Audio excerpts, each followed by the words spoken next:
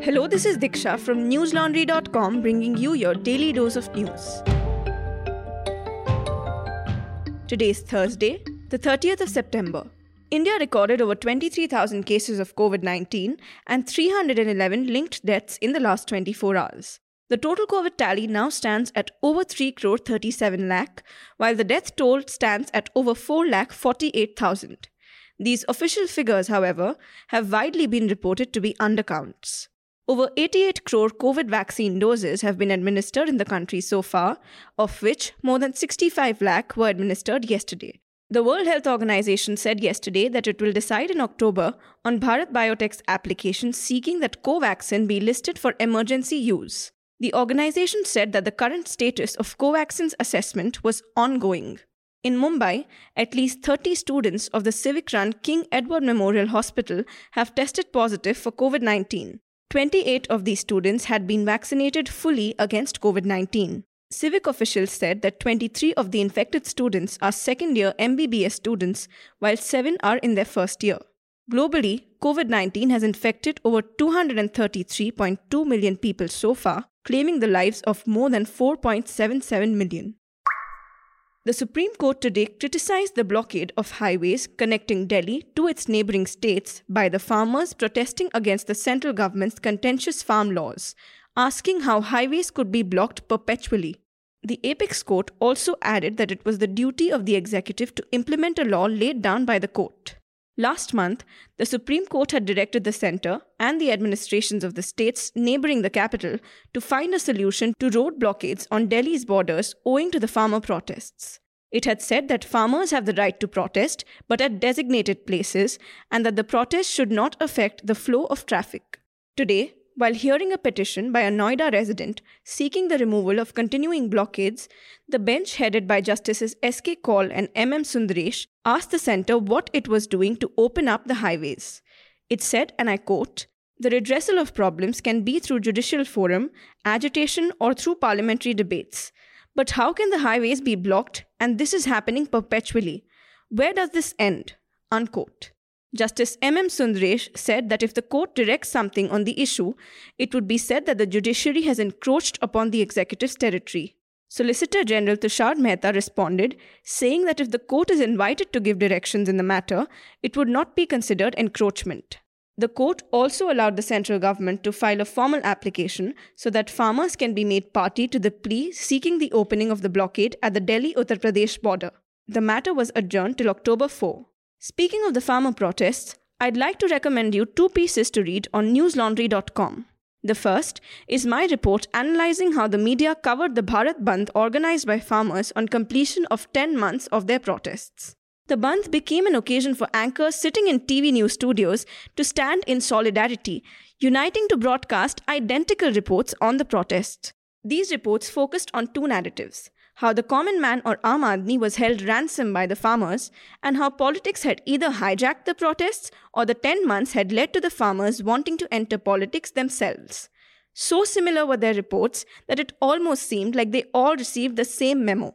To know how all of them hopped on the same bandwagon, read my report on newslaundry.com.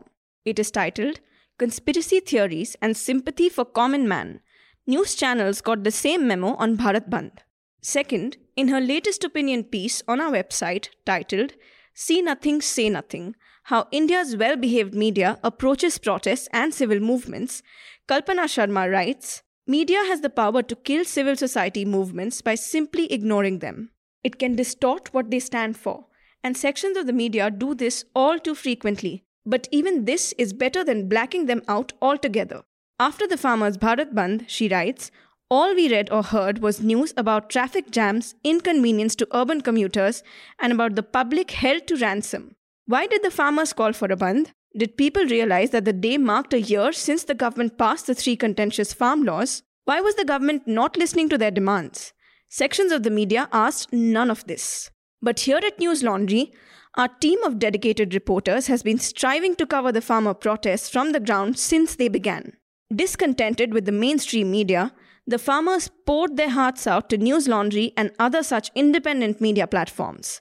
Case in point, go to newslaundry.com and type farmer protests in the search bar to check out our extensive coverage of the protest.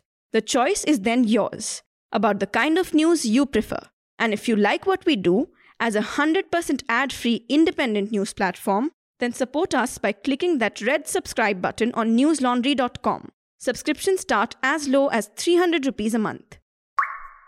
A 3-member fact-finding committee will be formed by the Press Council of India to investigate allegations of Kashmiri journalists being harassed and intimidated, The Wire reported. This came after the People's Democratic Party president and former Jammu and Kashmir Chief Minister Mehbooba Mufti wrote a letter to the council asking it to send an independent team to verify the claims of trespasses against the journalists in Kashmir. In a letter, the council said it has taken suo motu cognizance of the issue and has formed a 3-member committee to look into the allegations. The committee includes New Indian Express journalist Gurbir Singh, convener and group editor of Dainik Bhaskar Prakash Dubey, and the editor of Jan Morcha, Dr. Suman Gupta.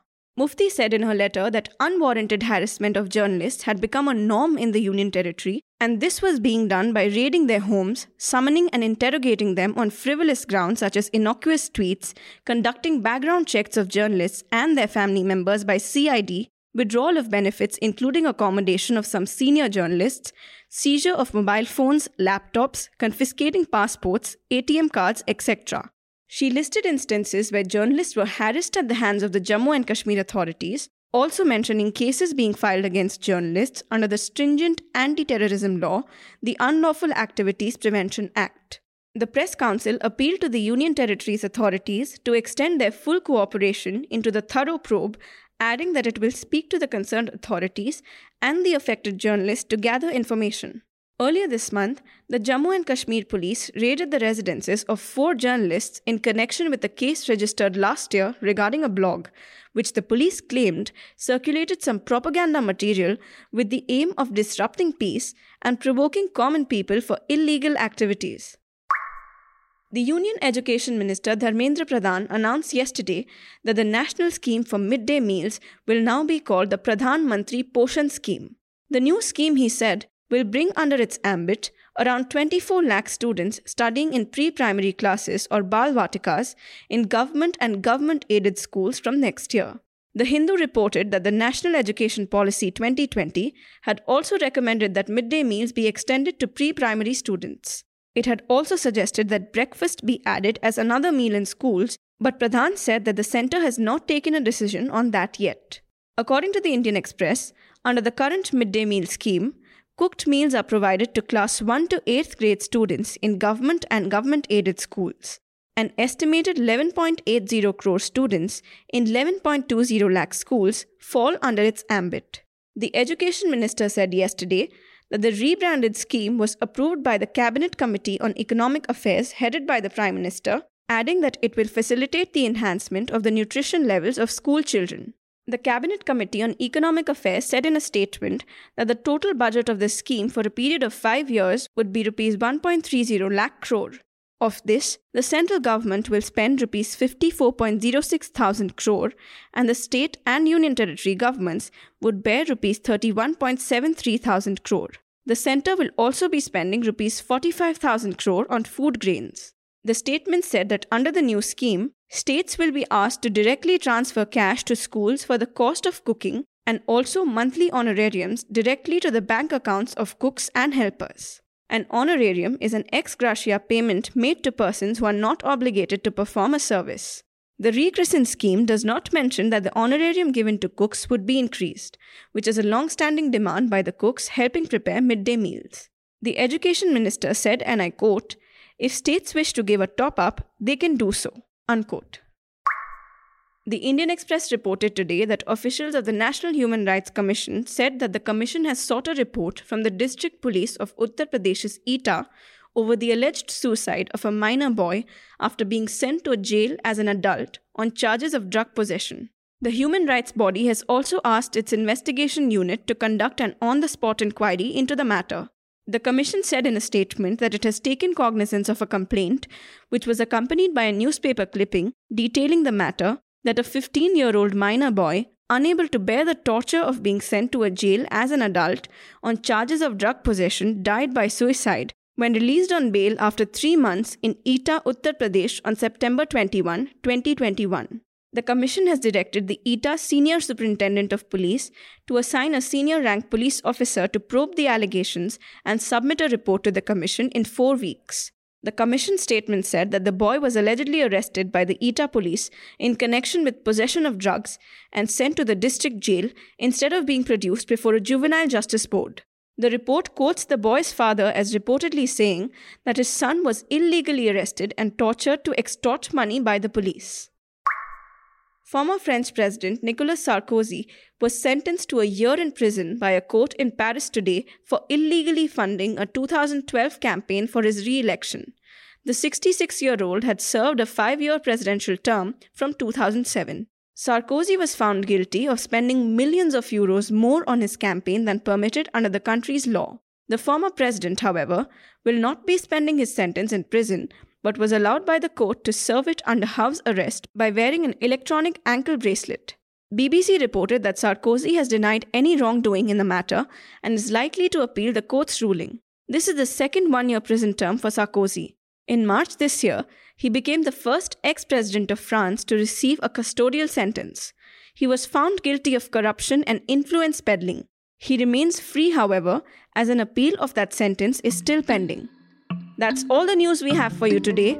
Have a great day or a good night depending on where you're listening from. See you tomorrow. All the News Laundry podcasts are available on Stitcher, iTunes, and any other podcast platform. Please subscribe to News Laundry. Help us keep news independent. To catch all our podcasts on news, pop culture, current affairs, and sport, visit newslaundry.com. Follow us on Facebook, Twitter, and Instagram, and subscribe to our YouTube channel.